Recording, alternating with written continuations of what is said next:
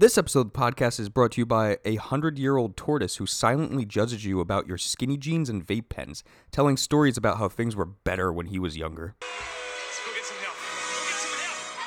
What did you do? What did you do? What? Perfect.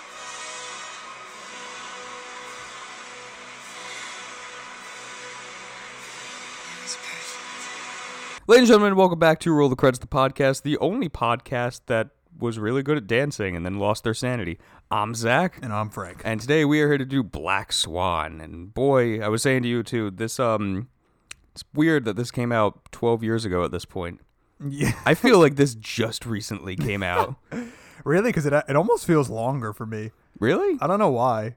Like, it's not dated. This movie's not dated at all. No. Like, But to me, it's like, wow, this movie, I don't know. I was like, it only came out in 2010. I thought this was like an 01 movie. Oh, really? I don't know why. It would have been fucking fantastic in 01. Yeah. Anyways, we're doing Black Swan today. So that came out in 2010, directed by Darren Aronofsky. You have three people, really, in this film. You have Natalie Portman, who plays Nina, your main character. You have Mila Kunis, who plays Lily. Vincent Cassel, who plays Thomas Leroy, but it's pronounced... It's Thomas. Yeah, Thomas. Because he's French. Yeah, sorry. Leroy? No, it's something else, too. Leroy? Something like I don't that? know, Like, yeah. I don't... Fuck it. Super French. Yeah, Winona Ryder's in this for a wee bit. You do as have Beth. her. I forgot about her. Yeah, I completely forgot that she was in this movie. And when I saw her for the first time, I was like, whoa. Well, when I was looking... Whoa, Nona Ryder. Oh! You have Barbara Hershey, who plays Erica, Nina's mom in this. And then you can kind of throw him in there. He's like this weird, like, one-off fling, but Sebastian Stan's in this. He's barely in the movie. Well, yeah, but it's just still like, whoa, But you're it's in Sebastian this. Stan. Exactly. And if you don't know what Black Swan is, the story essentially is a committed dancer struggles to maintain her sanity after winning the lead role in a production of Swan Lake. The only difference is that, like, she's basically told you have to play the White Swan and the Black Swan. Right. And that's where the sanity comes into play. Or the insanity. Aha. Yeah, this movie's cool. Is this isn't your first time, right? Oh, no, this is like my third time watching this movie. It's been a while since I watched this film.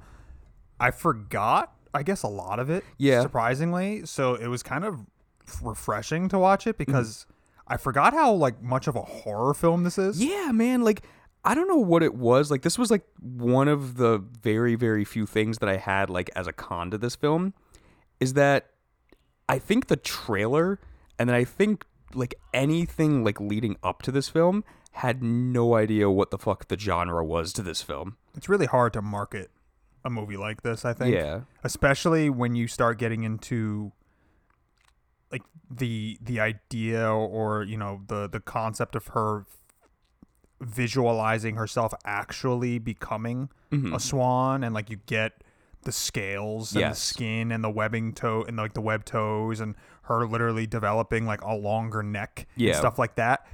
It's really hard to I think market a movie like that to a general audience.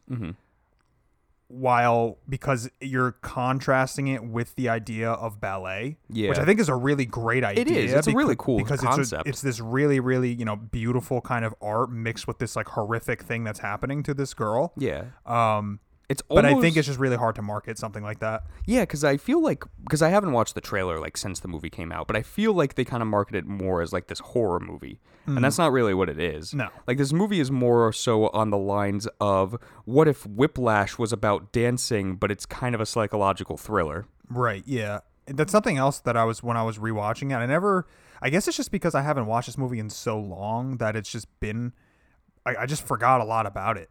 That I never really, every time I've watched Whiplash, I've never thought of making the comparison to Black Swan, but they are very similar with the idea of like, You have to be perfect. yeah, like the perfectionism part of it, and like just trying so hard to be great at this one specific thing, and like what you're willing to do it, and like what you put your body through. Yeah. Because Miles Teller in Whiplash does a lot of shit too. I mean, like when he gets into the car accident and he's like, I'm fine, and he like runs the rest of the way to the final performance, and then he ends up getting like booted anyway, and he's all fucked up and he's bleeding. Yeah. Like Nina's kind of descent into like her going into this madness hole is it's very similar to Whiplash, but I do think I like this movie more. Really?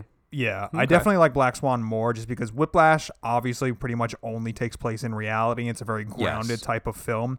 And I always appreciate like a weird metaphorical, like, hey, Little let's get dipping the toes let's of get sanity. abstract with it. And like that's just my style of film. Yeah.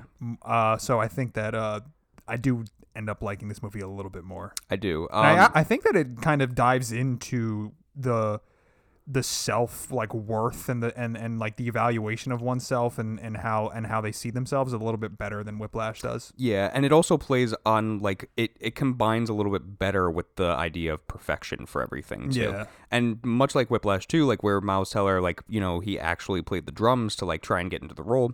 I found out that Natalie Portman like paid her, with her own money to like learn ballet, Right. and do like all these intensive like tricks and moves and everything like that. So like that's actually her like dancing. Yeah, in the no, film. you can tell like she's like this movie requires so much from Natalie Yeah. Portman. This movie And- is very demanding physically from her. And I think that's a notch to like Natalie Portman, because I feel like when we were doing like stuff like, you know, top favorite actors, everything like that, like she should have been somewhere in there just on sheer amount of like what she's willing to do for roles. Right.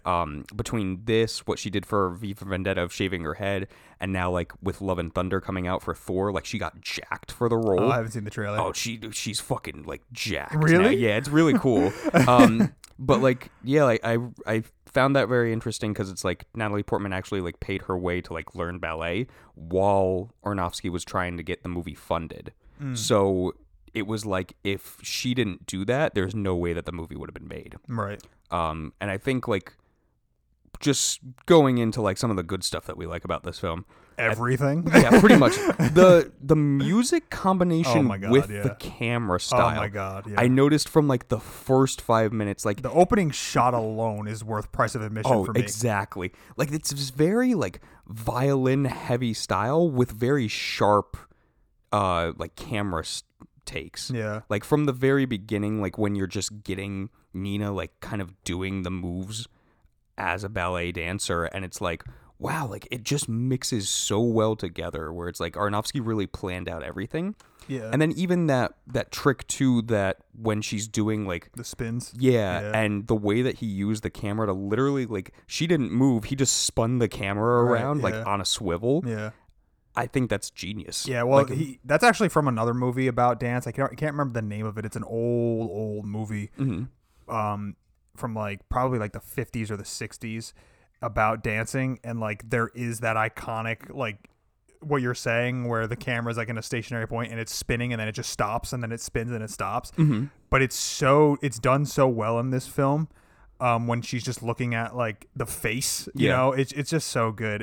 And plus I don't know if this is something that I am more sensitive to personally. Like when I see it is he shot this on 16 millimeter and you can fucking tell like, Oh, it I feels love like- the film. Like the look of this movie is just so good. And the idea of shooting it on 16 millimeter, which gives him kind of that freedom to actually like move around Yeah. with them, because like I love while Nina's dancing, you're dancing with her. You're Exactly. in there. It's not like all of these just stationary shots or like really far back shots and you're just kind of watching the whole stage. Like, no, you're on her. Like the movie is similar to like Mother and just a lot of Aronofsky films is it's so close. Yes, Like, like- he puts the camera so close to his actor that it's almost claustrophobic. Exactly. Like I noticed that, like even too, like in The Wrestler, like it's very similar to this, where it's like it feels kind of like this documentary style, where it's like you're just the way that the camera is shown, it's kind of like that shaky style, but that's because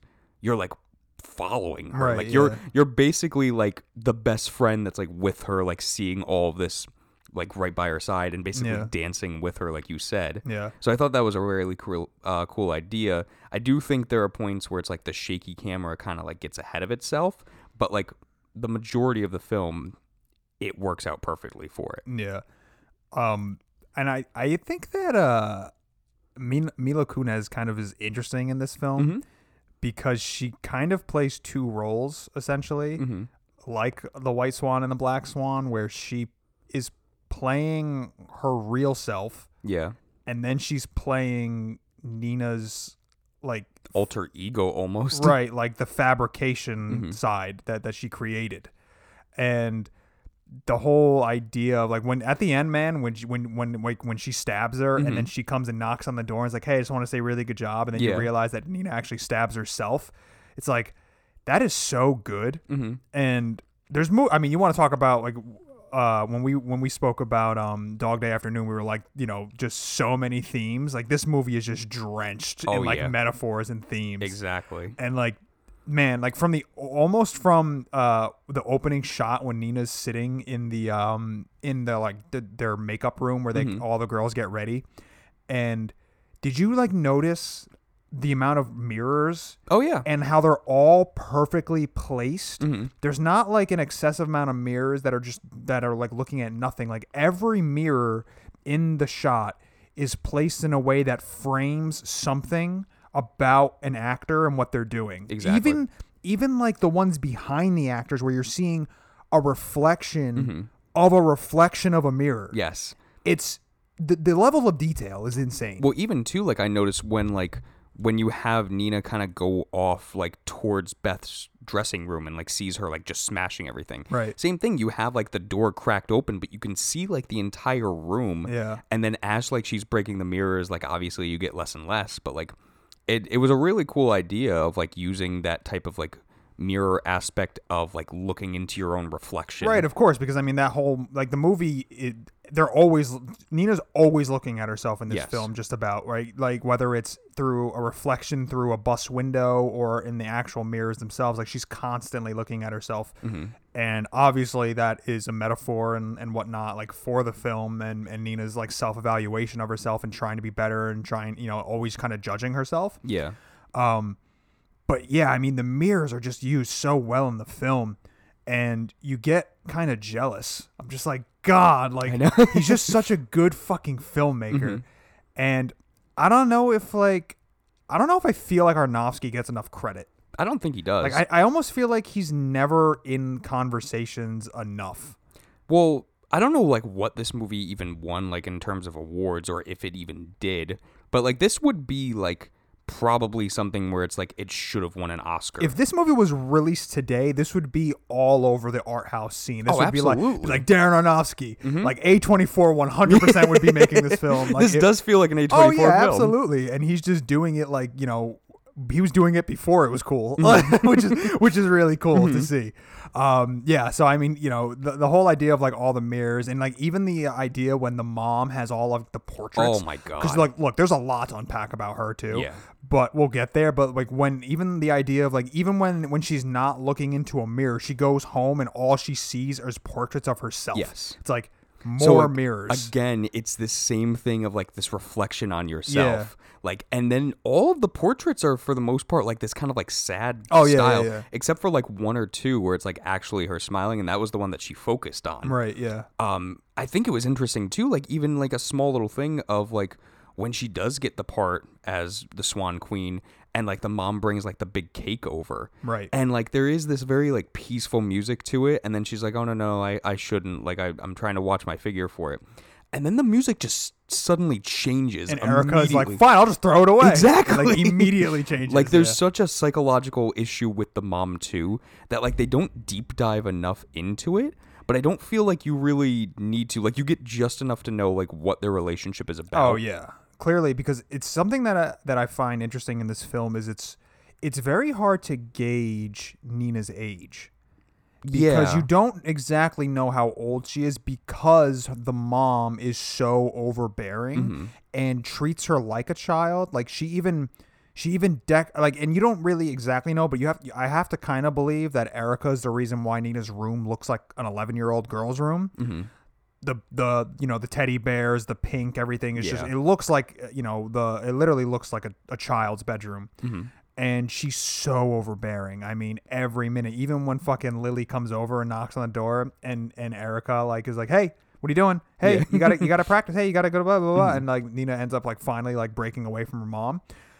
She's just so overpowering and so overbearing. And it's just like, it's so hard to gauge how old Natalie Portman is supposed to be in this movie. Is she supposed to be 16 or is she supposed to be 30? Like, you don't know. And it's just like, it's so interesting. Well, you could just chalk that up to the great genetics of Natalie Portman. Well, no, but yeah, of course, right? She looks great, but you just don't know, because Natalie Portman is obviously at least in her 20s in this film. Well, they're going out to a bar to get drinks, so she's at least 21. Right, like exactly, right. So she's at least 21, no matter what you like. Yeah, but she goes home and she's treated like a small child. Yeah, like a 15, 16-year-old. Right. It's just like, wait, like, how old are you?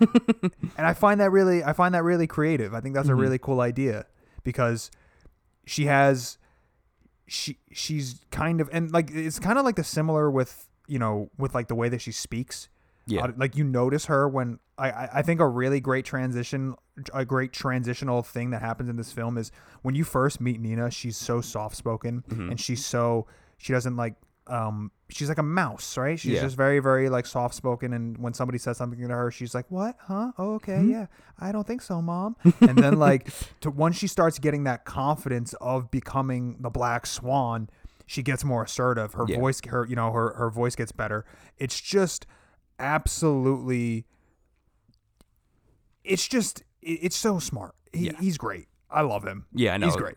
he does a lot of like small tricks in this film. Like, even like small things where it's like, when she fucks up like her foot and like she breaks off like the toenail, like it's this subtle kind of like foreshadowing of shedding your old self, becoming like something new. And that's literally like what the whole point of the film is for Nina, is she has the White Swan down pat. Like, she can be like this very graceful, very pure style, but she has to play the Black Swan of that very seductive, very like sexy kind of like evil style to it. And the whole film is kind of like these small little instances of like her slowly shedding her skin.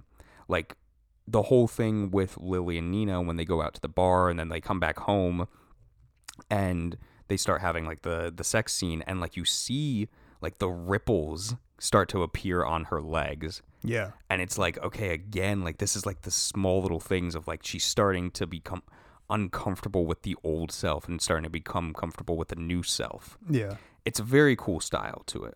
I think, again, this is why I'm like, wow, I can't believe this movie came out like 12 years ago, because there's a lot of like small little tricks in this film that would be a today thing in films. Yeah, like that definitely. little ripple effect, like that CGI style that looks real, is not something that 2010 was known for.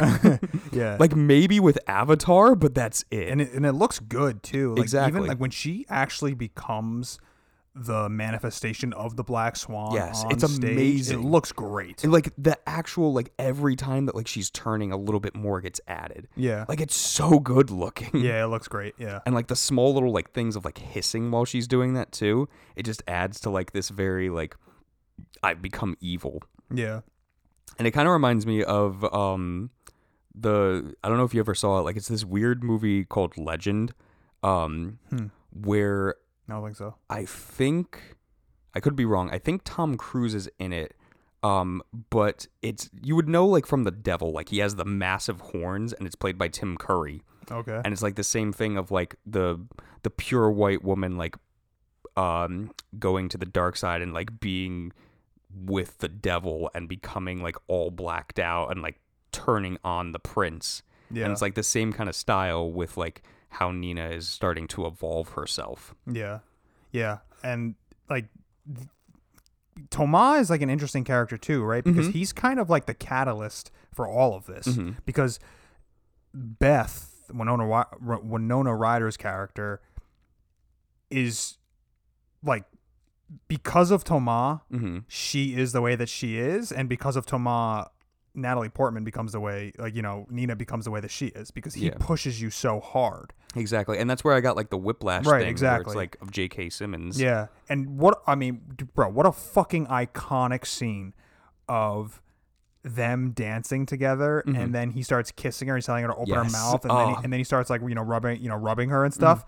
And then he just lets go, and he goes, you see what the problem was there? He's like, I seduced you. You didn't seduce me. Exactly. And he fucking walks away, and he just leaves her there like in shock. It is, That is a truly iconic scene. It's a mic drop moment for it. It is, yeah. It's fucking. It's just so crazy. Mm-hmm. I'm like, what? The balls on this like man are insane. Yeah. And like the idea of it, it was just so like, what a ruthless character. Because at the end of the day, Toma really only cares about a great performance, right? Yeah. Like that's what matters the most. I mean, when I don't know who you blame in the situation of when Nina gets dropped on the stage when they're actually doing the performance, because she clearly starts like getting in a weird in a weird headspace, and you can tell that she's starting to like lose her sense of reality when she's on stage performing, but she's being held up by the other performer, the male actor in that movie, and then he drops her. And it's hard to tell like whose fault that was, because yes, Nina's like kind of losing herself a little bit, but at the end of the day, in my head, all he's doing is holding her there. So like, I mean, you don't know, right? Like her weight could have shifted because she wasn't like, paying attention, and she like threw her weight in like a direction, and then that caused him to drop her. And after he drops her, obviously they pick back up, they finish the performance, and Toma like loses his fucking mind. He's like, what the fuck was that? It's like, this is terrible. This is it's a fucking disaster. And then Nina immediately goes to, it's not my fault. He dropped me, right? It's not my problem. And then it's like never addressed again. And it because shows the rest you, of the play went well. right? And it shows you just like how like this ebb and flow of like the fucking of like the theater. Yes, the highs and lows of like, something goes wrong, it's a fucking catastrophe, and then something picks back up again. It's and like, then you all right, forget it's it. You immediately forget about it. Yeah. It's really just, I love it. I love it a lot. I love the idea of it being like kind of, it also sort of reminds me of Birdman. Yeah, it does. The Yes. it's so theatrical in this movie, but it's obviously way darker than Birdman. I mean, Birdman goes kind of dark. It does take like that kind of like aspect of shifting reality to it too. Yeah. But I mean, like you said, it's a lot darker. Yeah. I mean, even to when we get to like the last 20 minutes when they're there at the play. the last like half hour is absolutely insane. And you know what I love too is that like it felt like everything from that point to the end was a play. Like it felt like this was Swan Lake reimagined in Tomas's like style. Right. Yeah. And I think that was really interesting because like you got the pieces on actual stage, but then you got like the backstage portion of it where you got to see like the darker themes and the darker side to everything. Yeah. Like with the whole fighting scene of Lily and Nina. Yeah. And like breaking the mirror again, shattering that idea of like, especially because, right, like she breaks the mirror with Lily. yes, Although it's not technically Lily, but like that's like, exactly, like kind of like shattering the idea of like there's no more separation now between these two. You have become one. There is no reflection. Also, man, how fucking cool is it when the reflections start doing their own thing? Yes. Not with that mirror scene was amazing where it's like Nina is dancing and then like she lifts up her arm and then the mirror side doesn't do it. And then she like comes back and then the mirror side turns around. And I'm like, oh my God. Like again, this is that weird horror element to it that a normal person going to the theater expecting a ballet movie wouldn't see. Yeah. And it's really, really interesting. Yeah. But yeah, again, like it's really cool. Like when she shatters the mirror with Lily, again, breaking that idea of like your version of yourself. Right. And I think that dynamic of Lily and Nina is really what makes the film.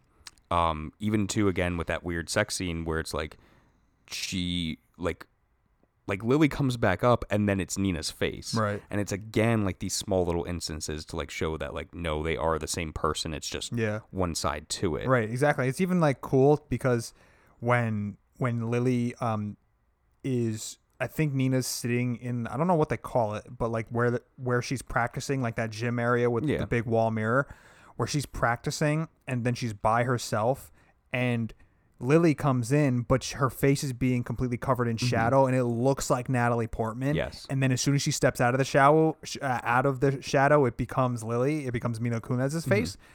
So like again, like how they managed to do that type of like CG work, and it looks so fluid and it looks so incredible. It makes this movie age so timelessly. Yeah. Because there's so many films that are really good, but they don't exactly have, maybe the best CGI effects. Mm-hmm. So it kind of ages them a little bit and it kind of dates them a little bit. So you kind of have to like warn somebody beforehand, you know, like, hey, the CGI is not great, but still it's a cool movie. Like you should watch it. So then you got to like prepare them for it and then it's okay. Mm-hmm. This movie, you don't have to do that with. No, like maybe like when there's that last fight scene with Nina and Erica, and like she slams the door and her legs start to bend in like a swan. I thought that looked great. Oh no, that's the thing is like I think it looks great, but some people might say that looks like shit CGI. Oh man, I thought it looked great, and the fucking cracking that you hear, it's so. And then like intense. her just banging her head. Even like when Lily is choking Nina, and then Nina's neck becomes like elongated. Oh, it's so cool. It's such like good attention to detail. Yeah, it really is. It really is, man. I think this movie's great. I'm glad that we rewatched it, and I'm glad that we did it now. I don't know, man. It's just like I this was like the perfect time to watch it for me. I think it just like hit right because it really just kind of reignited my like love for Aronofsky. Mm-hmm. I don't know what he's working on next, like if he is doing anything. Yeah, he's doing something. I believe it has. I could be wrong. I might be thinking of another director. I think it has something. It's like an untitled AI project. Okay. About like a courtroom situation, but I'm not 100% sure on that. That might be Yorgos Lanthimos. I don't remember. Okay. But he's always doing something. Mm-hmm. And yeah, I mean, it's great. I mean, so like as for themes, like you kind of have to, we've been kind of talking about the themes because you kind of need to with this movie, during the discussion of the film. So obviously like perfectionism, right? Like Absolutely. the idea of it. I think the idea of like breaking away from your parent is a big one. Like getting out from like literally getting out from underneath their roof. Right. And then of course the big one is the kind of like evaluation of yourself and how you see yourself and how other people see you. Yeah. It's just in like the constant, self-judgment that everybody does for themselves, and we all do it. Obviously this is taking it to an extreme. But yeah, I mean, the themes are great. No, I know. I think you can also throw in there, because like something that I got is like that duality of like, light and dark, perfect and hatred, like stuff like that. There is an aspect of sexual awakening in this film that I think, a little bit. They don't tap on it too much. No. To like, to like really be like, hey, this is like a major plot point for it. But there is a point of it. I think that's kind of like goes with like the idea of Nina becoming a woman, like her own woman, right? Instead of like this child that her mom kind of makes her kind of forces her to be. Exactly. Yeah. And then like the big one that I think like was kind of like a hidden theme to it, because obviously like perfectionism is like the biggest one. Yeah. And the lifestyle of a ballet dancer. I think this movie actually does a very subtle way of tackling eating disorders, because you have like this whole thing with Nina where she's constantly like throwing up.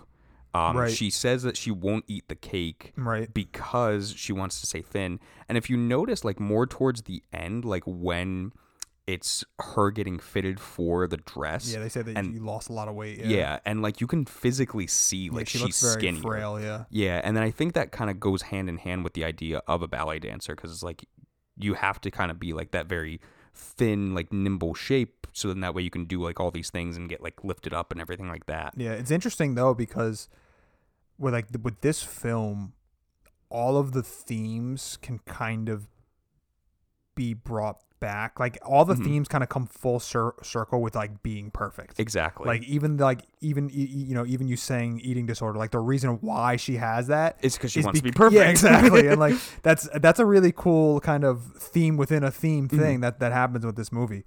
And then of course the ending is great, right? Like we didn't actually talk about it, but the ending of the film where she realizes that she stabbed herself, and then that final like her swan song, right? And then she jumps off is just, it's incredible. Yeah, and then her being like, it was perfect. Yeah, it's a perfect ending. Like you didn't need anything else. Yeah, it's great, man. I love this movie. I'm glad that we did it. And I can't believe how much I forgot about the Black Swan. Yeah, like it surprised me and how much I didn't remember, and it was like, wow, I'm rewatching this movie for the first time almost. It felt like. It's a great film. It's a really, really great film. 9.5. Yeah. 9.5 shards of glass. Yeah. Zach, you have a recommendation? I do. Nerdy recommendation. Doesn't go along with this at all. I can't say whether or not I love it yet because there's still episodes to come out. Oh, I know what you're talking about. Holy can I guess? shit. Can I guess? Yeah, you can guess. Is it Obi-Wan? Oh, fuck yeah. It's Obi-Wan. I can't believe in this day and age we're getting a show about Obi-Wan Kenobi. Like, it's insane. Like, the idea that, again, years have passed. Like, a decade, I think, has passed since Revenge of the Sith has come out. Ewan McGregor hasn't done anything with Star Wars. Oh, I thought you were going to be like, he hasn't done anything since Star Wars. I was like, no, he was in Dr. Sleep. But, like, Hayden Christensen, I know. Oh, is he in it? So Is he back? Is he back as Vader? Spoiler alert. Okay. Hayden Christensen is back as Darth Vader, as physical Darth Vader. James Earl Jones still doing the voice. Doing the voice. Always. Yeah, I mean, you have to. Yeah. Like, it doesn't feel real if it doesn't. And I think it's really cool, too, that, like, Ewan McGregor, like, helped. He's an executive producer on this show. The director, Deborah Cho, like, she's done a very fantastic job, so far at least, with capturing the idea of, like, where Obi-Wan is now. And me just being a nerd, like, I liked that they indulged in the idea of the Inquisitors, which is a very cool concept, but they're all kind of shit, so it's like, whatever. Mm-hmm. Again, it's at the time of this recording, 4 episodes are out. There's 6 in total. I am wondering, because it's getting close to the end, it's like, where are we going to trail off from here? Like, where are we going to bring back full circle? Right. But because I would imagine that Obi-Wan and Vader kind of have to have like their conflict, right, with one another. A little conflict, because that's the other thing that I like about Star Wars is the fact that, like, yes, there's a shit ton of, like, prequel stuff and, like, stuff after, like, the original films, but they have a way of, like, coming back full circle. Well, so wait, can I ask you something? Yeah. Thank you. Actually, no, never mind.